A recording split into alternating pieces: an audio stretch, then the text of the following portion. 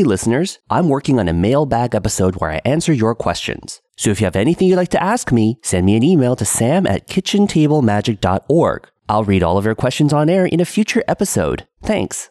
Kitchen Table Magic is presented by Hipsters of the Coast. Hipsters of the Coast is the premier news and strategy blog for the Magic the Gathering community. Read up on insightful columns written by an expert team of Magic insiders. There's something for everyone. Discussion about Legacy, Commander, preview cards from the new set, and more. Just go to hipstersofthecoast.com for news and strategy on all of your favorite formats. That's hipstersofthecoast.com.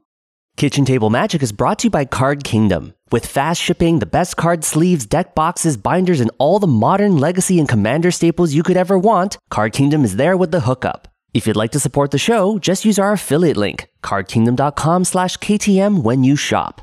Kitchen Table Magic is brought to you by Paragon City Games. They're a community-focused game store in Draper, Utah that cares deeply about their player base. Tune into their stream at twitch.tv/Paragon City Games for daily Legacy action. Sir, could you please introduce yourself? I'm Geoffrey Palmer. I'm known as the animator around the community, or Living Cards MTG. You might know my work from Valerian Community College, Loading Ready Run MTG, or the Command Zone, Vintage Super League. Basically, if you've been watching anything with high-quality production, I've tried to be involved over the last couple of years.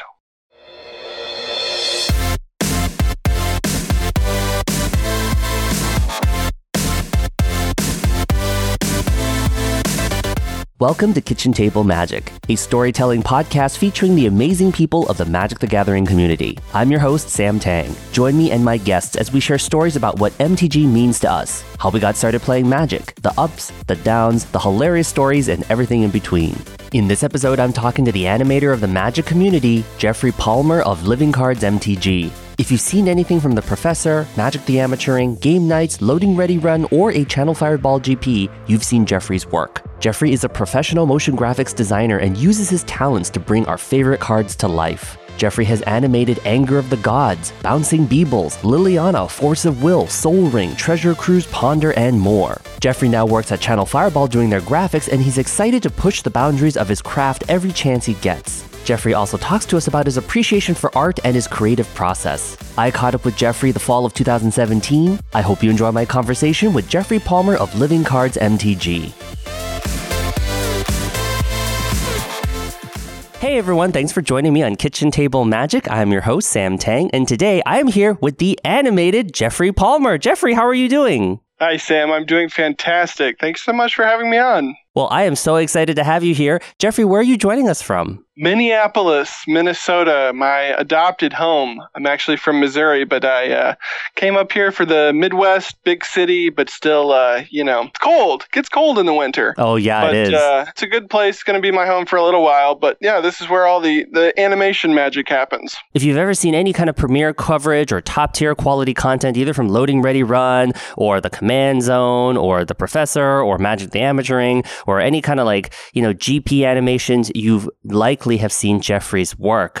Geoffrey, you are the man behind Living Cards MTG, and you make the Soul Ring spin, and you make the Beebles bounce, you make the time reverse, you make those things happen for us. All right, well, I have to let you know, I do my part, but I want to start by, saying none of this happens without the incredible artists who make the artwork.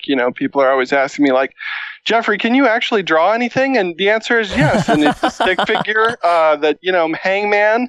No, I can draw a little bit. I try to Bob Ross in Photoshop, but I don't make art, and so the artists paint the picture, and I try to unlock a little bit more of the story. That's what my goal is whenever I see a piece of art. What happened before or just after, or what's going on as the blow is coming across the face of the enemy or something. I just try to tell a little bit tiny more so we can kind of enjoy that moment for a little while longer. That is super cool. In a sense, your craft is not like a border extension. You're more of an artistic extension, but in the fourth dimension. You kind of animate a little bit before the scene, a little bit after the scene, because the artwork is like a snapshot of the scene of what's going on. The artist's job is to capture the climax of the moment, what's happening right as the action reaches its height. And so what I like to do is maybe we could see what happened just before it. Like I can rebuild a little temple moments before the Eldrazi kicks it into smithereens. The very first card, that I animated was Anger of the Gods, and that's just a look into the hellscape that this person has found themselves in. Just trying to take you a little more into the world that the artist has created and unlock a little more of the magic there with some animation. Yeah, I remember seeing that Anger of the Gods animation for the first time, and I was blown away. I was like, this is not possible. How is this even real? How is this even going on right now? Yeah, a lot of hard work goes into the animation, and I'd be happy to tell you about it. That's awesome. Well, we will talk about it, Geoffrey, but first, like all things, we start from the beginning. Where did you grow up, and how did you find magic? Yeah, so I grew up in Missouri, like I said, and left as quickly as possible. No, I enjoyed growing up there, but I found magic.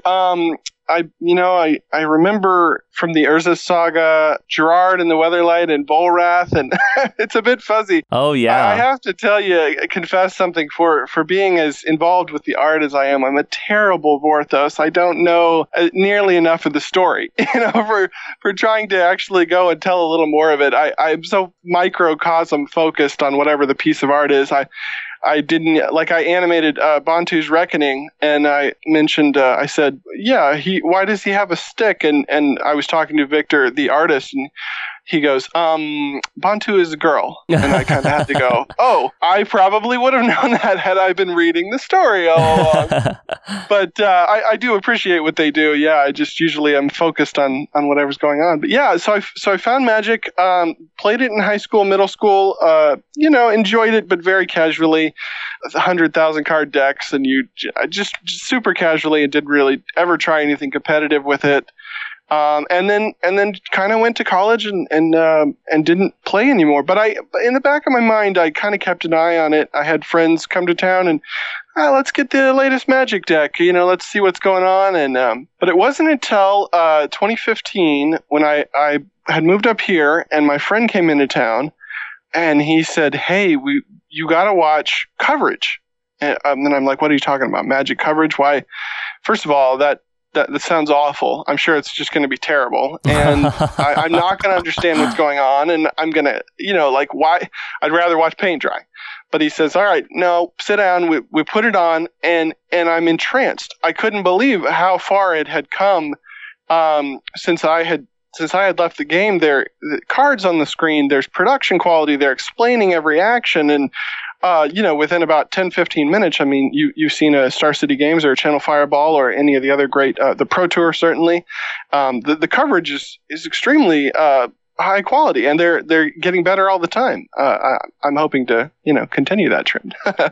But, so I just couldn't believe it. And my world is making TV commercials. I'm a motion graphics designer by trade, which is something you may not have heard all the time, but everybody knows what a graphic designer is. So I always say they're responsible for one frame, and I'm responsible for 30 frames per second. So that's the difference between a motion graphics designer and the guys who just putting text into a nice image. I'm trying to make TV commercials come to life through B-roll and stills moving and everything. So I started with that, and I'm at a point in my career where I'm thinking, okay, this is Magic coverage is amazing, and esports is taking off, and I have no idea how I can get involved with this, but I want to see what's going on with it. So I watched the set trailers, which were amazing. The set trailers that Wizards puts out, with the animated art, right? Yeah. They've started doing the 3D and really, and I've even talked to some of the production people who put that together, and they're just really trying to take the quality and keep it top tier. And I thought, well, maybe I can't do the 3D stuff, but I can do, I could maybe do some of this, and then this all really started. I'll tell you the genesis of everything. Like all good Magic stories, this began with Noah Bradley, the artist, who's a very popular community member. And he posted, so we all know Reddit, our love-hate relationship most of us have with the Magic subreddit. And I'm cruising around, and I see that Noah has posted a kind of a pixel art animation of Anger of the Gods, where he had just sort of made a fun little. It's very pixel art. You've seen it's very sort of two-dimensional and flat, no movement at all. But he had kind of made the fire coming down, and I thought that's really cool. So I'm looking at the art, and I'm thinking, I could make this a real animation. I could tear this apart and make it loop like a GIF. So I set to doing it, and I learned a lot. The first one, it took forever. They average 5 to 6 hours per animation. Wow. It really takes me. Yeah, people are always wondering, sometimes you crank these out.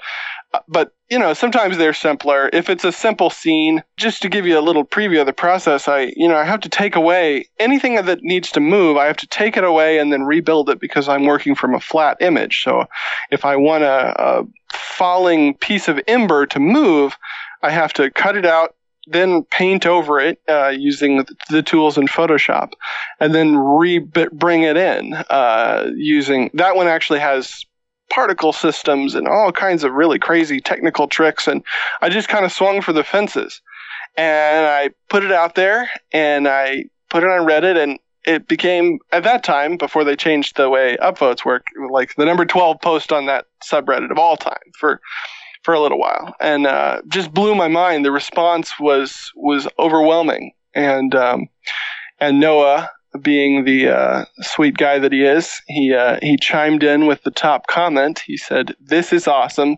Sweet work, man." And I'm thinking, Noah Bradley just said he likes my work. He just said he likes it. Could just kind of you think of these guys who create the artwork as just kind of being, moving among the stars out there in outer space, and they're not real people. They can't be. How could they create this beautiful work? And suddenly he's saying, "Good job, dude." I couldn't believe it. So I'm hooked. So let's go. Let's make more. So the next one I did was Howard Lyon, and he's become my probably either favorite or one of my top artists, and he just said, he too chimed in on Reddit and said, "Fantastic work, Maestro. I love it." And so I'm thinking, wow, this is incredible. How am I, what am I going to do? And I had no plans, Sam. I had no plans at that point to do anything professional or try to, make any money at this, or actually, I didn't even think it was a thing. I'm just saying, oh, wow, I'm getting all this karma, these free internet points to, just to pat myself on the back and share my craft. And also getting all the excellent, I got my first experience of Reddit comments, which are so much fun. I can tell you my favorite one was the very first one, who asked, "Why is the guy in Anger of the Gods standing up instead of crouching down? Why have you done this, Geoffrey?" As though it was a personal affront that I had made this mistake that this person saw in my animation. And since then, it's been kind of a joke between me and my friends whenever I post something. Okay, what's going to be the silly comment that appears? Why are the planets rotating to the left instead of rotating to the right in time reversal? What have you done? Why have you animated it so poorly? But so much of it is support and saying how much people appreciate what I've done, and so the good has 10,000 times outweighed the bad. Yeah, so it was shortly thereafter that I got my first opportunity to do something professional, and that was with Channel Fireball. That is so amazing. And you know what, like, Geoffrey, the artwork that you do and the craft that you do to bring these cards to life, they've captivated everyone in the Magic community. The artists came out themselves to comment on Reddit to kind of say how dazzling they were. I was completely dazzled. And, listeners, if you haven't seen any of Geoffrey Palmer's work, just go onto YouTube. Just go to any GP coverage in between and go to Command Zone, and you're going to see all of these amazing animations. They're incredibly mesmerizing. Every single one that you do, Geoffrey, draws me in more and more and more. Like every new one that you make, it draws me in even more. Like recently, for the Invocations, you did a Daze where you animated the birds flying through the river. I was like, oh my gosh. I really thought at that point that Wizards had given you the layers to I was just like, of course. I mean, Geoffrey's in, he's getting the Photoshop layers. Like this is making his life easy. It's done. Yes. But you tweeted about it. They were like, this took me a while and I'm very proud of it. Oh my goodness days. Yeah, that one. I mean, you have these, even referencing Anger of the Gods.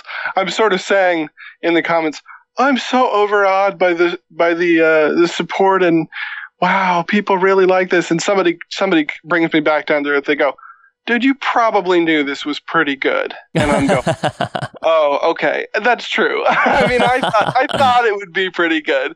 That was one with days. Sometimes you get it done and that's the other thing that I love, Sam, about being the one of the only guys who's doing this. And I get to be the one who hits play first. Oh, I love it. I get to see my own world. And sometimes I go into this sort of like trance where I'm just animating and I don't even play it back. When you're editing, it's all, make sure it works, play it back. So I almost don't even want to ruin the surprise for myself. So I'm just top to bottom doing all these things. And then I finally get to sit back and just hit play and watch it 1,000 times before anybody gets to. And that's the most fun. And Days was certainly one of those. But nope, they did not send me a darn thing. I sat there and cut apart. Obviously I duplicated the birds a little bit, but I got to sit there and cut them all out, Photoshop them all, and just. He had set the artist, I can't remember who it was, but had just set up such a compelling scene with the reflections of the birds. I think that was what initially drew me to the piece, not the birds themselves. I was just entranced by the reflections because I could see how I was going to do that effect. That's about what draws me to a card is whether or not I can see it the moment I look at it. And it's strange things that draw me to a piece. It's not always like, why would you choose this one? Somebody's just standing there. But like, for instance, I did Liliana, Heretical Healer, when Origins came out. And it was the bird. And she's standing there and she's great. Nobody notices the bird because they're looking at her and the zombies and all that fun stuff. But there's a bird in the thing next to her. And I'm thinking, oh, I really want to animate that little bird like pecking and flapping things.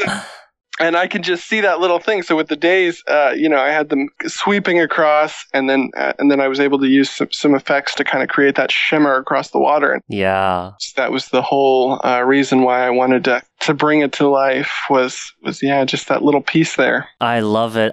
And so eventually, Geoffrey, you're gonna get a phone call, and it seems like you got picked up by Channel Fireball to do more work. Yes, yeah. So it was kind of quicker than I thought. I got a message from Andy Cooperfoss over at Channel Fireball, and he said, "Hey, we do this kind of thing. What whoa, this is great." And he had another animator who I worked with for almost a full year in tandem with, doing some of the early GP intros. And, just time permitting and my interest level, I became the primary animator. But we were just, okay, the new set or modern or legacy. Let's do staples. Let's pick out whatever people are talking about and just create something that plays in between rounds to kind of snap everybody back in with exciting music and effects and the animation. And I really love out of everything professional that I get to do. I love those animated intros the most because they give me at this point they give me total, as long as I don't go too off the rails. I'll tell you about Champion of Wits, who the community has renamed Champion of Hips. But, as long as I don't go too far off the rails too many times, they just say, Geoffrey, do whatever you want. So I'm saying, okay, Siege Rhino's going to roar, and then we're going to go into this. And I was talking to Andy, who's the editor at Channel Fireball, and I said, oh, I have to give Andy credit. He lets me do everything. And he's like, I don't take any credit. You just say, I have something cool to do. And I say, do it. It's like, okay, go ahead. You haven't messed up yet. And I'm hoping hoping to keep that streak alive. So we're gonna, every new one, we're gonna have fun with the new sets, the new whatever's going on. Just always trying to bring other stories in that world to life. You'll notice I never ever do a piece of art that's in the trailer or really even the main characters in the story. I don't really ever do planeswalkers. I just did Anissa's Renewal, I think it was, or something where she's in the desert holding little plants. But just because that was one of that piece of artwork was my absolute favorite from I think the last set. Hour of Devastation, what came right before it? I'm completely blanking. We have Amonkhet. Amonkhet, there we go.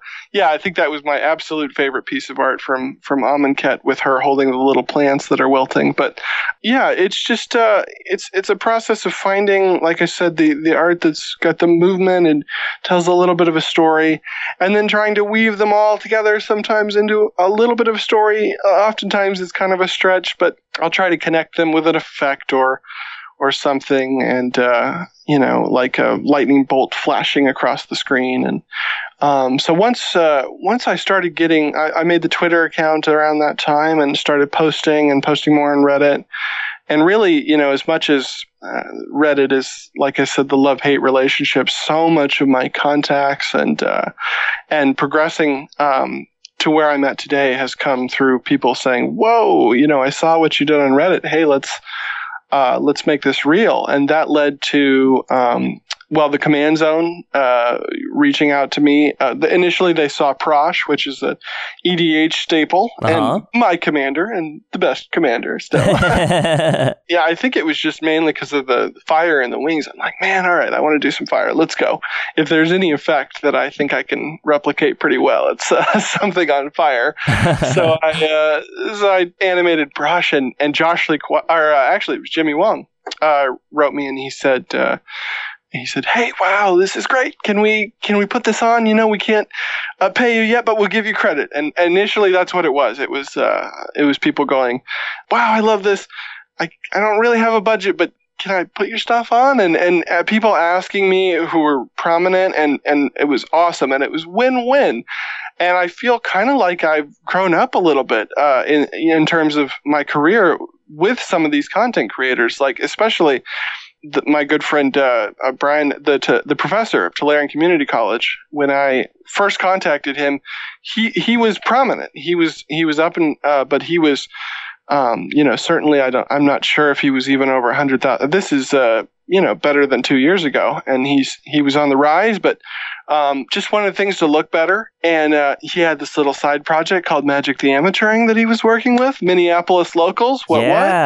And he said, "Geoffrey, can you I don't know what we're going to do. They have these cards they like, Treasure Cruise. Can you animate all this?" And I said, yeah, absolutely. So he threw me some bones for that, and I'm thinking, okay, making a little money, and then we churn out the intro, and now Megan and Maria of Magic the Amateuring they're doing that like full time, and they're so professional. And obviously it wasn't entirely because of my intro, but no,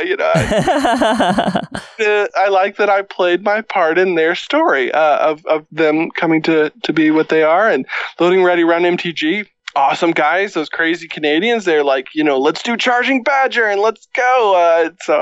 We brought their logo to life, and all that stuff. I sit here just looking at it, and I can't believe it's been a lot of fun stuff. I haven't even mentioned Randy Bueller, who I reached out to, and I just said, "I love vintage. Do you want to do anything?" And it's Randy Bueller. He's a Hall of Famer, and I didn't expect to hear anything. And he's like, "Oh yeah, please come help." And everybody.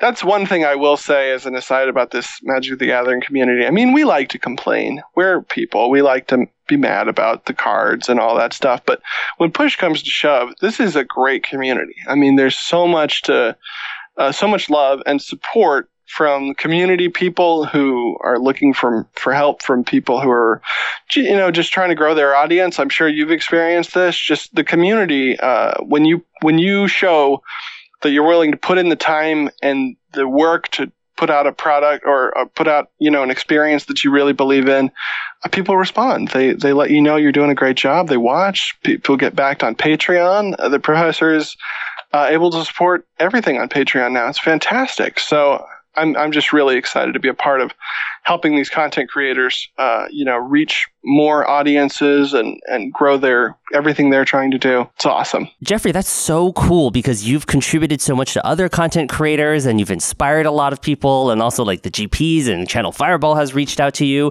There's been so many times when I'm watching your animations and then I would watch Wizards of the Coast official animations and I almost could not tell them apart anymore. Like I just lose track. I'm just like, okay, we're in Amonkhet, there's a pyramid. And then we're like, oh yeah, like time reversal, the planets are spinning around. Or, oh, Anger of the Gods, like Siege Rhino, like Bouncing Beebles. Like, I cannot tell which one is the official, which ones are yours. Like, that's how great it is. And, Geoffrey, you talked a little bit about how much work it takes to create something like that. Could you tell us a little bit more about our process for the listening audience? Absolutely. I'd love to dive into it. And this is a great forum because people always ask me on, the Reddit comments like, well, how do you do this? And I'm going, I'm not going to type it out. It's quite involved. But yeah, I starts by selecting the art. And like I said, I'm looking for a little bit of story, a little bit of something that I can bring to it. Let's see. I can give you all the way through the process.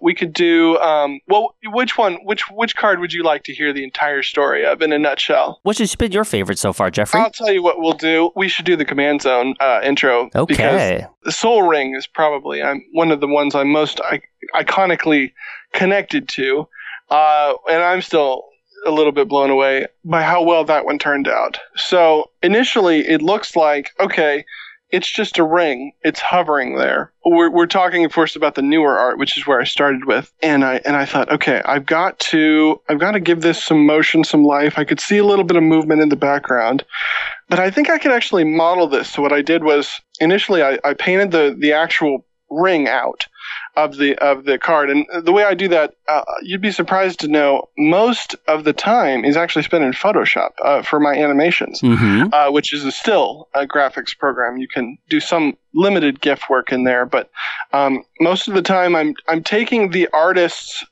own painting and manipulating it in such a way to remove pieces that I then want to bring to life.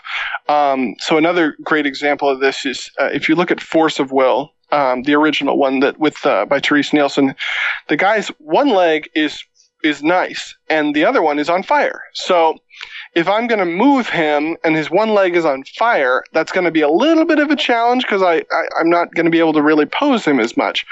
So what I did was I took the one leg and reflected it over and actually kind of rebuilt him a little bit into more of a complete looking person.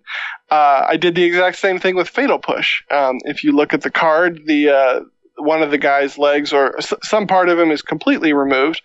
So duplicate over, manipulate a little bit, and try to turn it into a whole scene so we don't have any of that jagged cut off part that gives away the illusion. That's the whole trick of all this is even though I'm dealing with 2D layers, it all has to appear 3D. And if you see any fringe or cut off piece or anything, the illusion shatters. So I can't have that. So I have to rebuild anything that's missing. If a sword is in front of an arm, I have to take another part of the arm. I'm kind of like Frankenstein and actually rebuild the piece of the arm so that we can move the sword. Because if we move it away, there's a big empty hole there.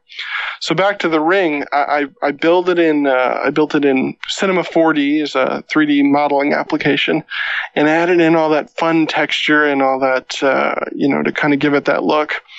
And then I think we got our J.J. Abrams lens flares going in there and just really bringing it in to bring it to life. And I kind of had it spin around and then sort of lock. One thing that I always try to do is preserve the climactic frame. So I used to be more stringent on myself than I don't always do this anymore, but I always try to end on whatever the actual frame of the card that you see is. So I don't do that as much anymore because really lately I've been into looping things like Days. If you just watch it, you can just sit there for an eternity and you won't ever see the start or the end of it, even though it does have a start and an end. It's just looping seamlessly, and that's a pretty big trick that I've kind of brought to the game recently. But yeah, so spinning around and then finally landing in the great lockup of the new card, and then I thought. I was like, okay, that's good enough. But I'm looking at the other one and I'm thinking, oh, wait a minute. The other one is just on fire. It's just the whole thing is on fire and there's a table sort of made of fire. Let's just set it on fire. So I took pieces of actual flames and then kind of made some flame effects to fill out the ring portion, and then I layered everything together. We call this compositing. So you're taking different layers just like you might in a Photoshop, except it's layers of moving video, placing them all into position. So that's probably the second longest part. If you look at a card like Liliana, Heretical Healer, we call this 2.5D. Because I'll try to keep it in pretty simple terms. I don't even understand at all how the magic of the computer does it. But basically, we're offsetting still images in space that's going away from you. So the best way to describe this, so you can kind of picture it in your mind, is imagine looking out your passenger window as you're driving along a mountain, and very, very far in the distance, in the sky, maybe you see a cloud or the sun or something, and that's not moving at all, basically. It looks affixed. And then a little closer, you see the mountain, and it's moving just slightly past you. And then further, there's maybe a forest, and it's coming a little closer. And then as we get to the edge of the forest, things are whipping by, and then the guardrail maybe is flying by at the speed of your car. And this is a motion that the eye perceives called the parallax motion. Mm-hmm. So what the computer program does by me placing things offset in 3D space is when I then move a digital camera, it moves them in relation to how close they are to the camera, which mimics how your eye works. So I'm tricking you into seeing this still image as something that's moving and has depth. Depth is the key. We have to have the foreground be in the foreground, and if a zombie is close to the camera, they need to move faster than if they're farther away. And Liliana is the center. Maybe she'll be my kind of 0 point. So as we push forward, if you watch that animation, you can see that things in the background move very slowly, and things in the front fly past you at a greater speed. So that's your little parallax tutorial, and you can now you'll know how that works when you're going driving by the mountains. Sometime you can say, "Hey, that's parallax happening." But it's basically what sells the effect of the magic card. So I distribute things along. There wasn't a ton of that with the Soul Ring animation, but time reversal we were talking about, the planets. We have the little figure, and he needs to be fairly stationary. And then in the distance, as the camera moves and kind of sways and pulls back, I need the motion to look correct. So that's how I align all these layers in 3D space. It looks like a huge bowl of spaghetti. It looks like a complete mess if you don't look at just the right angle. It's kind of like one of those magic eye things where you can't see it, or like an art that's a collection of junk, and it's kind of streamed out into Z space, and you walk by and you're thinking, what is this? And then just at the right angle, wow, it forms something, a picture or some kind of art, and that's how it works. So even moving the camera just a little bit too far, wow, it shatters, and you can see that it's 2D instead of 3D, and so that's what most of the animation process is, wrestling with that to get everything just so, and I create the camera movement, and that adds a lot to kind of the drama of pushing in on some figure or whatever I'm displaying in that animation. And then, of course, the animation itself is fairly straightforward. A lot of the times I simply using the tools and pushing it as far as I can. I can't I can't really make people talk that well because I'm not redrawing any of the animation like you're seeing in a traditional cartoon. Right. Yeah, so we have this newer artist named Victor Adame Minguez, and he's amazing. And a lot of his art immediately grabs me because it has so much motion and life. And I recently animated Duretti, which was a planeswalker that he did a reinterpretation of and really brought a fun spin to it. So much movement, and you can see him with his little knobs and cogs and his arms and everything, and he looks like he's cackling madly, and I wanted to do that so badly. So I went a little crazy on this one. I ended up actually building a rig that would animate his mouth absolutely in sync with an actual sound file of someone doing an evil laugh. So that's how out there and kind of over the top I can get on some of these animations when I really want to bring an element of real life to it. So he's actually opening and closing his mouth as the peaks and valleys of this track of laughter happen. So it really sells that effect that he's kind of cackling madly as his metallic arms and wheels kind of turn around him. So that's again, all pulling it apart and rebuilding the part of his beard that's covered by the hand and rebuilding the cogs of the pieces of the cart that are around him, and all the sticks and pulleys and everything has to be taken apart and built into layers. I think Duretti probably had 50 or so layers before I even got into animating that all move and sway and really sell the effect of that card. So yeah, just telling a little more. That's so crazy. I really hear what you're saying here, Geoffrey, because you are using some of these advanced techniques. Not too long ago, you animated the little homunculus from Totally Lost. I can't really pronounce his name. I think it's Thip, right? Yes, I think that's what it is. It's so funny. My friend Cube April, you've seen her. Yeah, Cube April. All kinds of things. She has the actual artwork. So I've always loved for Totally Lost. Yeah, Thip. We'll leave that one up to the audience. I think it's something like that. I'm glad you brought that one up. Because you rotoscoped the eye. I pick cards just because I want to see if I can try out a new technique or actually do something.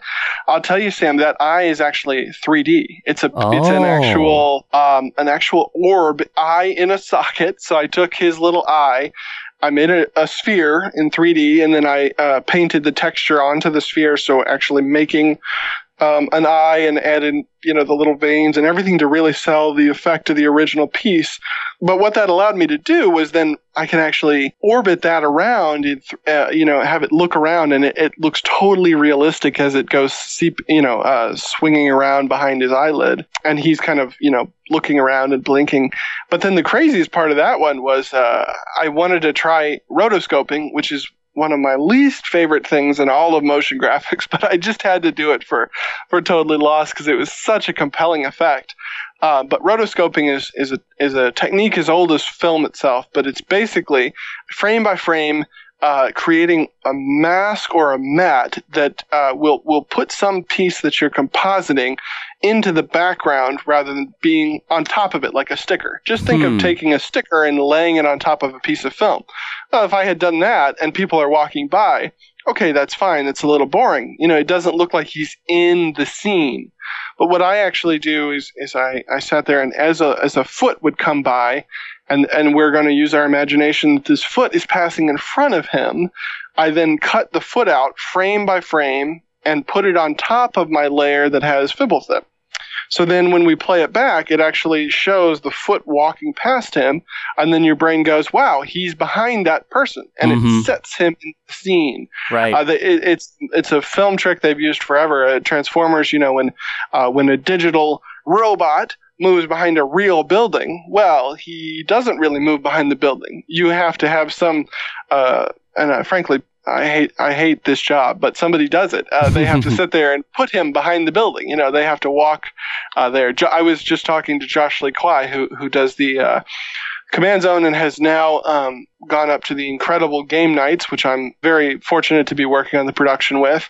And he did some rotoscoping where he cut himself out and did a little effect, and he was saying, "This is terrible. Why do we do this?" But it's such a compelling effect when you play it back and you go, "Oh, that's why," because it looks so cool, and I'm so happy that I'm able to bring the little bit of magic, and when it's seconds and nobody gets it, but it really is a labor intensive process that has an incredible result when you do it right. Wow, that is so incredible, Geoffrey. Okay, so I know we had a lot of technical discussion, but I'm just going to kind of lay it out for the listening audience. So basically, the big steps that Geoffrey goes through to create these animations is to first take the art, deconstruct it into all of the pieces. So anytime Geoffrey sees a moving piece, he has to Photoshop it out, isolate it, and behind that art, he needs to heal it. So if it's a sword in front of an arm and he takes the sword away, he's got to heal the arm. If it's a leg on fire, he's got to heal that leg. If a bird is being animated, moved away, guess what? That sky or that mountain or that tree, that branch, that has to be healed up. So a lot of photoshopping, healing, separating out all the different layers. Then we've got rigging just to be able to make things move. We've also got a parallax effect with 3D cameras to make sure that the layers are moving in a certain way to give the illusion of the eye. We're also using a rotoscoping technique in order to make sure that Fibblethip is inside of the action, not just sitting as a sticker on top of everything else that's moving. And then, of course, we've got these particle effects, right? You're rendering all of these particles to make things be on fire, to have the magic and have all of these effects and lights and rain and meteors flying through the sky and stars. Absolutely. Yeah. And all of these things get put together in maybe like a 15-second loop or something like that? If 15 seconds, it would kill me. No, sometimes it's 5 seconds, 5 hours for 5 seconds, 6 hours for 5 seconds, just to bring that little world to life. And a lot of times I do it as a loop so I can fool myself that, wow, it's infinite. I didn't spend that much time on it. So we can just sit there watching it forever. But it really does take a lot of time. I'm fortunate now. I do get to work on some official projects, and I get art from Wizards. But do you think it ever has layers in it? Maybe 1 out of 100 times, and that's always a blast because they'll send me something where the artist has gone through iterations, but it's almost never usable. It's usually a sketch, and then they've drawn the final one on top of it. But I love that. I treasure those because I get to see kind of how they arrived at the final image. So wow, I've got a few really cool things in the vault. Yeah.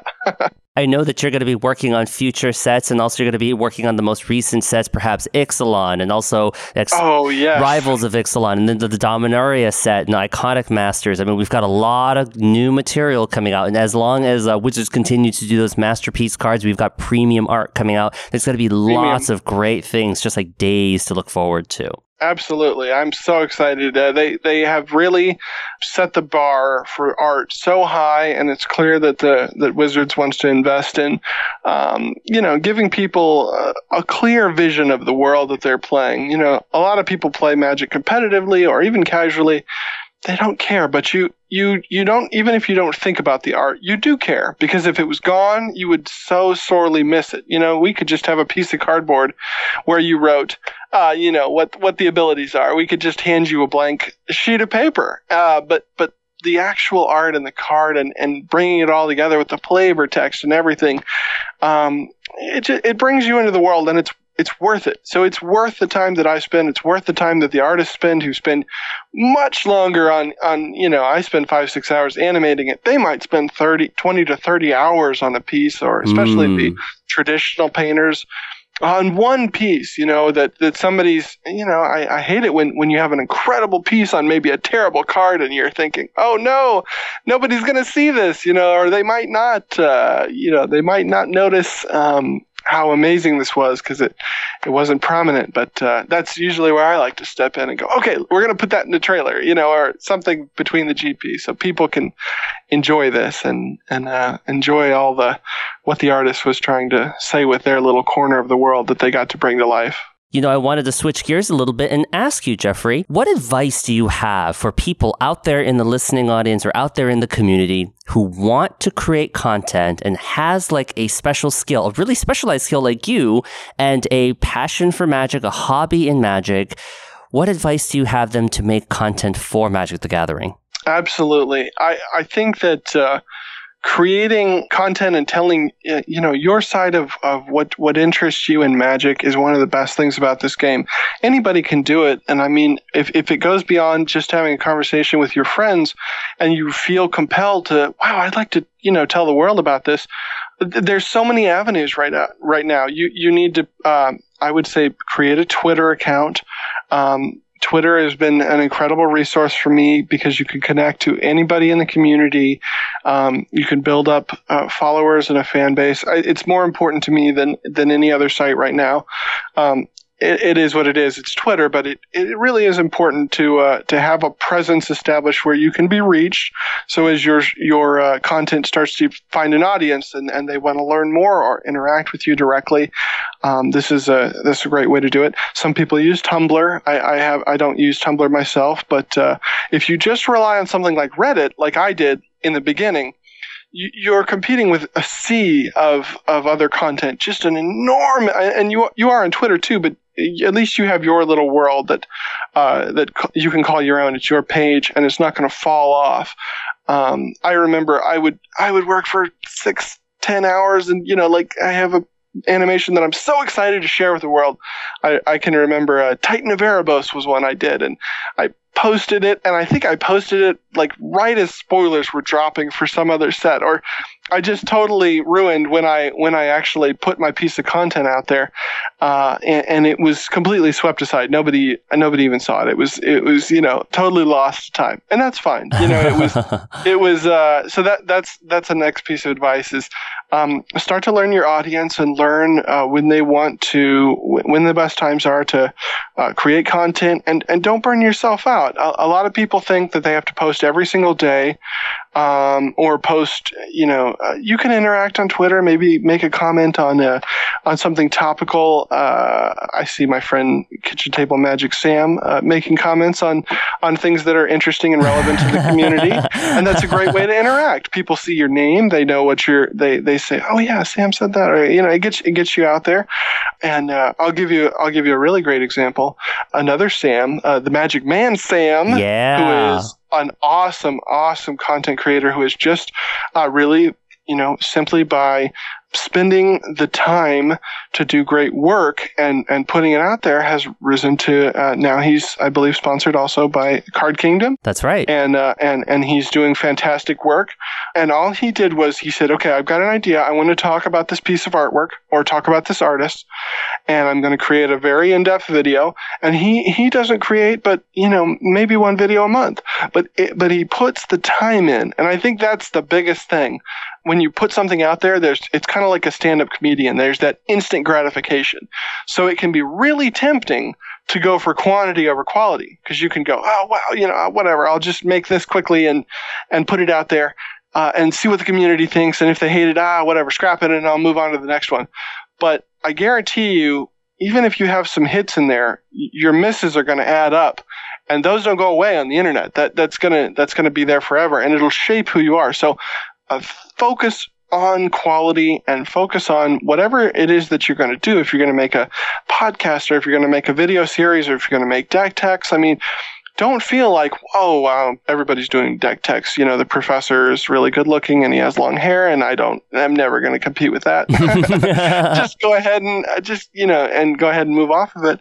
No way. I mean, if you've got a unique take, or even if you want to comment on something that's being done in the Magic the Gathering community, go for it. And the last thing I'll say real quick is positivity. I think like I said, we sometimes as community members we get a little negative vibe. Something will happen. It'll be a little bit of drama, and everybody wants to talk about it, and then everybody leaps to make some kind of get the commentary going. We're in an internet age. We can all have our comments, But when you're making your content, I think that it would be awesome if whatever it was, you always focus on the positive, because that's what I try to do. I try to put a piece of art out there that I love, that I want to share. I never take a piece of art and I go, wow, look at this terrible art. I want to put this out because I hate what they've done here. Or even when I do videos for some of the larger retail sites, like we don't focus on stories that are negative. We want to tell the triumphs, or we want to tell people coming together. We want to talk about the ways that Magic the Gathering is enriching people's lives. So be positive, and if you're positive long enough, even in the face of whatever else is going on in the world, maybe not even in Magic, people will see you as kind of an oasis in the crazy desert of bad stuff going on, and they'll go, wow, I'm going to listen to an episode of Kitchen Table Magic because Sam is just going to tell me an awesome story. And that's the best thing you can do when you're creating content. I love it. Thank you, Geoffrey. I will be telling an awesome story. Yes, you will. I love it. Well, next I wanted to ask you, Geoffrey, what do you think is missing from the Magic the Gathering community right now? What do I think is missing? That's a good question. There are things that I'd like to see happen with the game itself. There's some accessibility and some the world of esports is really coming at us full storm, and we're all going to have to join or get out of the way. And I'd like to see a little more things happening with the way people are playing the game. But honestly, I'm pretty happy with it. I live in Minneapolis. I'm so lucky. I get to play Magic pretty much any night I want. There's every kind of format here and every kind of thing. So, gosh, I maybe they could do a little more with getting some of the smaller formats more, pay a little more credence to them. Sometimes the only time we hear about Legacy is when the banned and restricted format is coming out. And I get that it's not selling cards, but I'd like for a little more of that to exist in the community. That's my favorite format. Oh, I'm going to get you Blood Moon. Come on, here it comes. I know that's in Modern. I'm playing it on turn 1. I'm locking you out and all this type of stuff. I'm a red. I very famously have said terrible things about blue. So if you're a blue player out there, I'm sorry, but I think that the community engagement is awesome. It's really cool. The preview season is a great example of that. We're on that right now. They're giving community content creators preview cards, and if we stop having these spoilers, which personally I could care less, we're getting it a little faster, and you just took somebody's exciting reveal away that they don't get to see. So I'm really over those. Basically just keep the community engagement high, and like you were saying, if you're a person who wants to try being a content creator, well, then we're missing you. So let's go out there and have you try to do it, because I can't wait to watch it. And Geoffrey, could you tell us someone that you think really is exemplary or are completely transforming and innovating the way visual storytelling is being told right now in the Magic the Gathering community? Yeah, well, there's only one name that springs to mind there, and that's the Magic Man, Sam. Sam is doing something that is unique because he's taking art and making it accessible to people who are maybe just casually interested. Maybe you don't have a background in art or a degree. I certainly don't. I got a degree in filmmaking, and we all know how valuable those are. Mine has helped a little bit, but Sam is helping us all to get a deeper understanding for the art that we already know shapes the world of the Magic the Gathering, the planes and the multiverse, and we can really get deeper into that content and learn a lot. And I'm every time he has a new one come out, I'm excited to see it. I got to hang out with him quite a bit in Vegas. He's a good guy. Sweet. He's a nice guy. People recognize him. He again is exemplary of that quality over quantity. And he's also good for cucumber water. If you're ever thirsty in the desert, he can whip that up for you in no time. I love it. I love it. And for the listening audience, just to be clear and not get things too confused, I'm Sam Tang of Kitchen Table Magic, but Geoffrey and I right now are talking about Sam, the Magic Man Sam, better known as Ristic Studies on Twitter, and his YouTube channel really goes through in depth about art and breaking down the art and kind of deconstructing it from a visual standpoint. And then he will also talk about like storylines about certain kinds of cards, like One with Nothing, the best worst card, and also Pithing Needle and Thragtusk and all these great things. And, really presenting history and stats and figures and really changing your perspective on certain kinds of things. And it is just a delight because the music is chill and the visuals are so rich and you're just like, oh, the writing is so good, and the way Sam narrates things, he's got like a super smooth voice. It's just like the whole thing is just amazing, and just like I love him so much as well. Yeah, I've worked with him once. I wish I could work with him more. I animated a planes for him for Neil's Ham, I believe it was, just pushing in, and I made the grass kind of swing, and we had the sunrise coming up over the hills, but yeah, he's a good guy. I'm going to have to text him later and tell him that I had to let everyone know that he was terrible, and he's just going to have to sweat it out until this podcast comes out. I love it. And Geoffrey, I love what you said earlier about asking Sam to make you some cucumber water, because you know what? In a sense, he's kind of like the cucumber water of the Magic the Gathering community. He's incredibly fresh and refreshing and sophisticated and subtle and just like exactly the content that I need in the day. And like, I wish his content came out just much more often, because whenever I see it being released, I like drop everything during lunchtime, and it's like 17 minutes or 11 minutes of just bliss. Just like the storytelling is so amazing. I love it. Absolutely. Good guy. Yeah, seriously. Okay, everyone, we're going to have more from Geoffrey Palmer coming up in a little bit, but first, a word from our sponsors.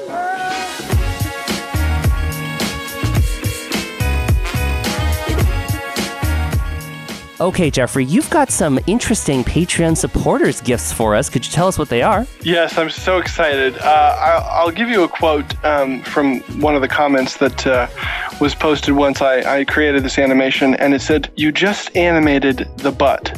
And I kind of went, oh yeah, I suppose I did. Well, I had a lot of animation to do with this one, and there were a lot of things happening. Of course, I'm talking about the bouncing Beebles and all of their fun that they're having in this little world, science experiment that they've found themselves in. Oh my goodness, Jeff Mercola, another fantastic artist, brought us the Beebles and all of their mischief, and I suppose they're relatively tasty too, which is a tragedy because they're so cute. But yeah, we'll give away some of those signed on the Patreon, and I'm excited to share that with you. It's one of my favorite and most enduring animations, and early ones that people remember me for. And yes, if you do watch it over on the right-hand side, there's a little guy, and you know what? I just animated his butt and left the rest not moving. I love it. Yeah, I mean, the scene is so funny. I mean, earlier you were talking about, Geoffrey, you're like, I want to find a scene that maybe I can lend some credence to either before or after, and like really like enrich like the depth of the scene. And this is a really interesting scene because they're in a little workshop. It kind of looks like a little wizard's kitchen or something, and these little Beebles are just bouncing around causing a ruckus, and it's so funny that you just animated the butt. the butt, yes.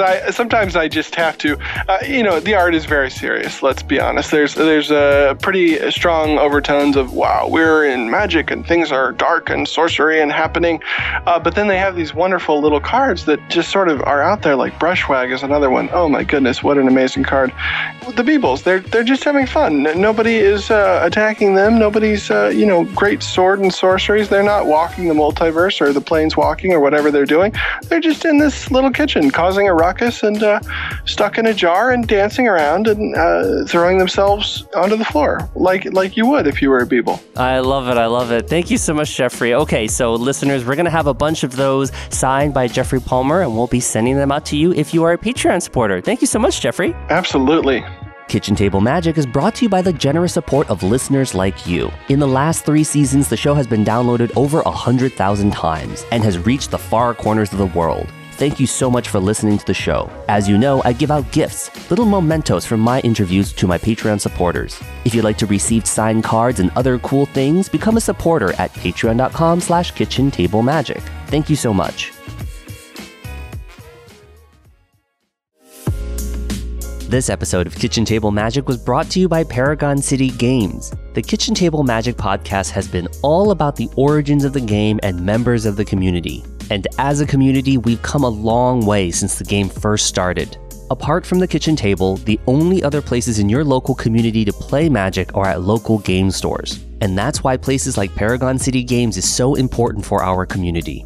At Paragon City Games, you'll find a spacious and clean showroom with lots of elbow room for Magic events. You'll find thoughtful accessories like die-hard metal dice and handcrafted wooden boxes. You'll find a huge supply of legacy, modern, and standard staples, sealed product, and tabletop games. It's places like Paragon City Games that allow local communities to gather in.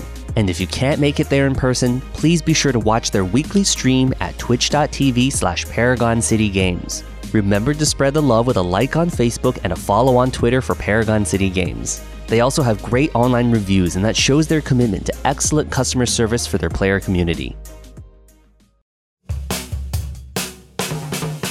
This episode of Kitchen Table Magic is brought to you by Card Kingdom. CardKingdom.com is a great place to shop for Magic the Gathering singles, sealed product, pre-constructed decks, and gaming accessories. They have a huge selection of singles, from the latest sets to an ever-flowing supply of modern and legacy staples. Card Kingdom also loves to buy Magic cards. They'll offer you cash or in-store credit for your Magic singles. And if you're new to Magic, you'll love playing any one of the 36 new pre-constructed battle decks built by Card Kingdom. Sign up for Card Kingdom's email newsletter to receive coupon codes and deck techs by Magic Pro Chris Van Meter. You'll get access to Card Kingdom's private reserve, which are special deals for chase rares at significantly discounted prices. Card Kingdom has so much to offer, so I hope you'll check them out. And if you'd like to support Kitchen Table Magic when shopping at Card Kingdom, please use our affiliate link. Just go to cardkingdom.com/KTM. Okay, everyone, and we are back. Geoffrey, I have some rapid fire questions for you. Are you ready? I think so. Okay, wonderful. All right, rapid fire question number 1. Of the 5 colors of Magic, white, blue, black, red, and green, what's your favorite color and why? It's only red, because red is the only color in Magic that is based on what Magic is supposed to do, which is reduce your opponent's life total from 20 to 0 as quickly as possible. So if you want to sit there and draw all your cards and diddle around and we can have this big show, I'm involved in it, but I'll just be killing you before you get to do much of that. I love it. I love it. Yes, spoken like a true red mage. And Geoffrey, if you would pair red with some other colors, what would they be? Oh, it would be black. Of course, we're going to go with Rakdos. I have a shirt. I love it. The only thing better than burning someone to death is, slipping them into a dark decay of, decomposing gross bog and everything that death represents. I do love my black magic, and destroy target creature. It doesn't get any more pure than that. Oh, yeah. I bet you're just a big fan of Terminate, aren't you? Well, it is the, one of the key cards in Jund, and I was terminated in EDH last night, and I said, hey, I shouldn't be, at this point in my career, you just shouldn't be allowed to terminate anything I have anymore. We should just have a standing rule that card can't be played against me. Sadly, Wizards hasn't errated it just yet. I love it. I love it. Okay, Geoffrey, rapid fire question number 2. If you could change something about Magic the Gathering, what would it be? If I could change something about Magic the Gathering, I would change any card that has the word draw on it into something else, because I think drawing cards is the worst thing you can do in Magic. And I'm sure I'm very unpopular for saying that.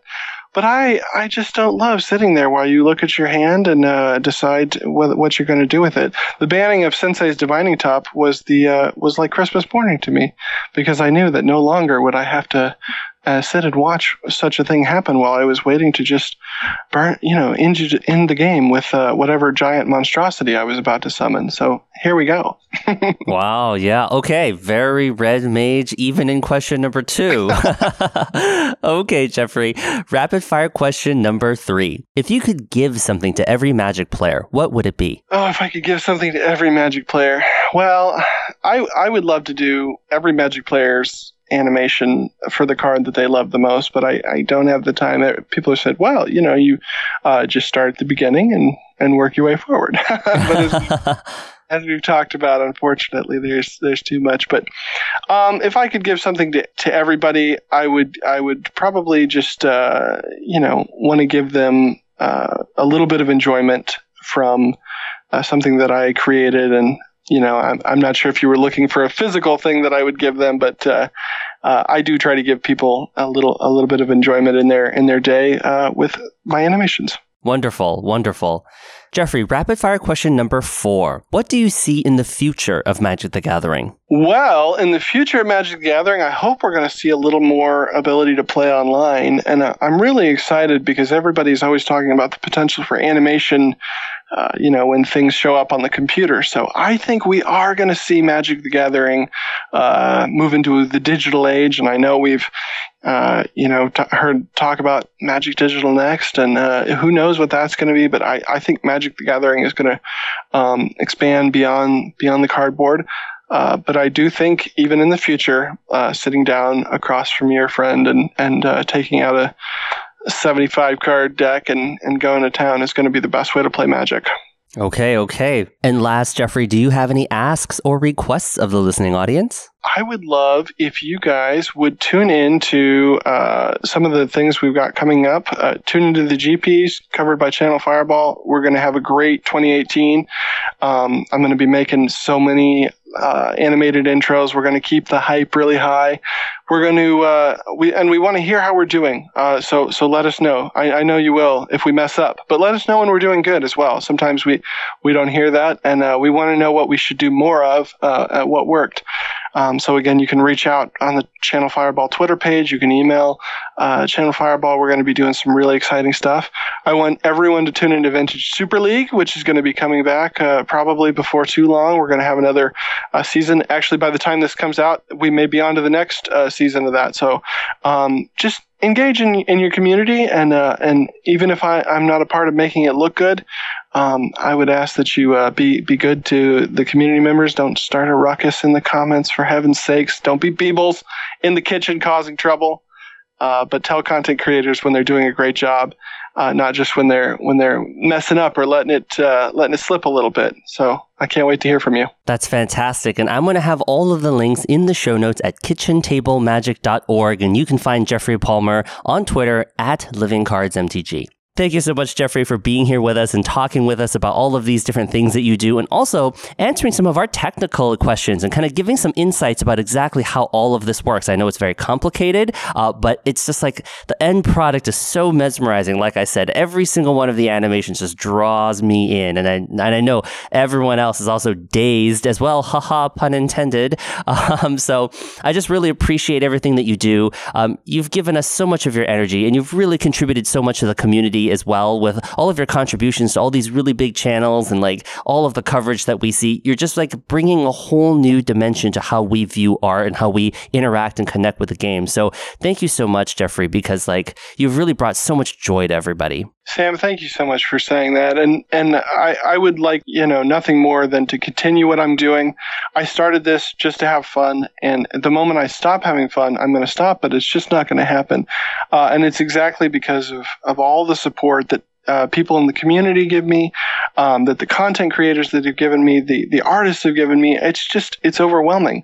Echoing what you said earlier, I just want to remind everybody, you can do this. Nobody was a Magic the Gathering animator.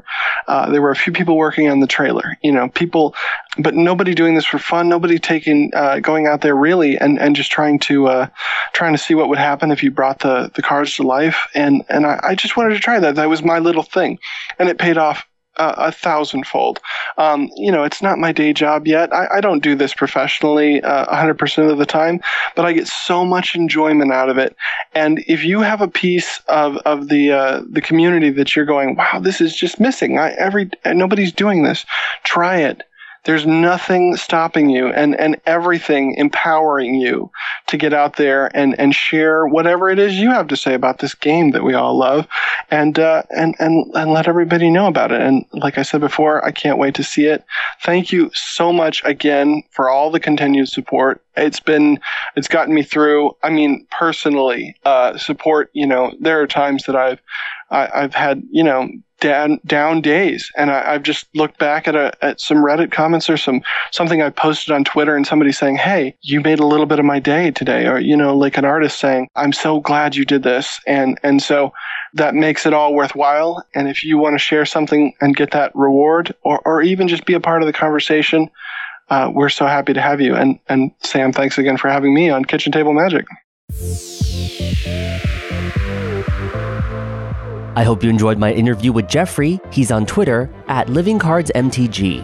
I'll have links to Geoffrey's animations in the show notes at kitchentablemagic.org.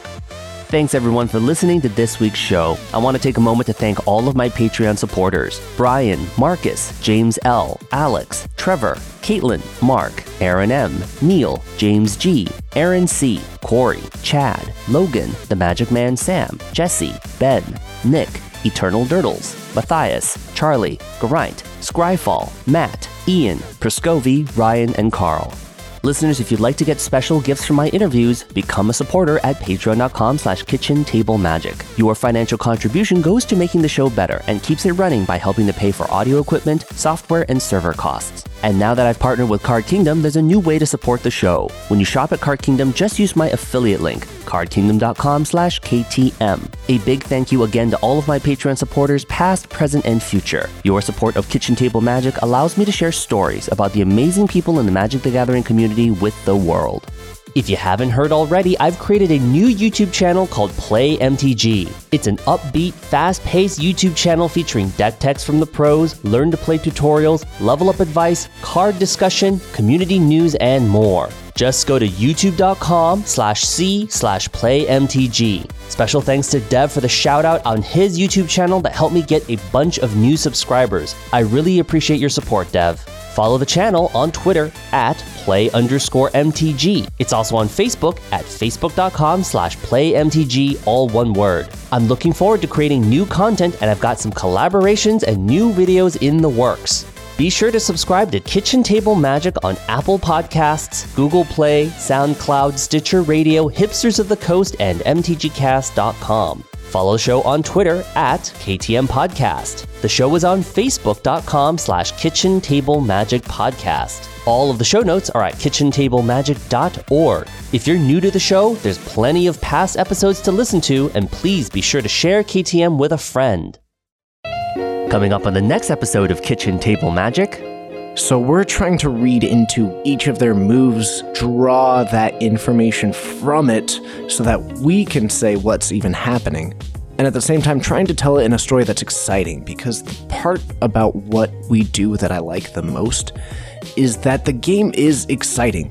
And I love this game, and playing this game is fun, and watching this game is fun. And if I can take that excitement that is at the table and that excitement that I feel and pass it on to someone else and make them feel something, I think that is far more important. Not that learning is important, but learning about the match, it has its values, but just watching and feeling something and caring about what you're feeling and what you're watching is, I think, probably the most important aspect. So I love that feeling of getting excited about something and being able to share that excitement with other people.